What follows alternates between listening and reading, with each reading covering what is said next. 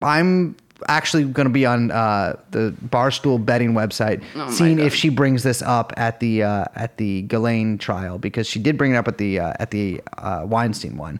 But basically, she was able to convince, I believe, about 25% of participants, which I gotta say, not that high, that they had been lost in the mall as a child and been found by sort of a kindly older stranger. This did not happen to these people. But she was able to suggest that their parents remembered it did.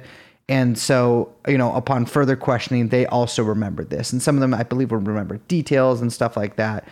That supposedly proves a number of things. One is that it's possible for someone to implant false memories on somebody, right? That you can have somebody have a memory.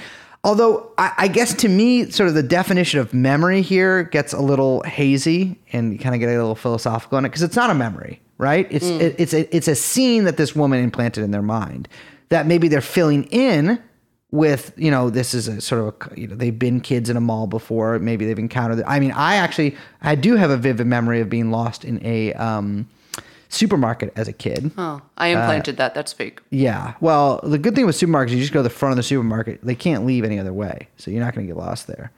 I ended up working there for 7 years. My parents had left.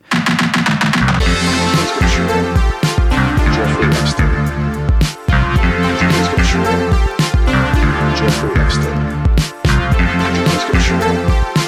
Jeffrey Epstein.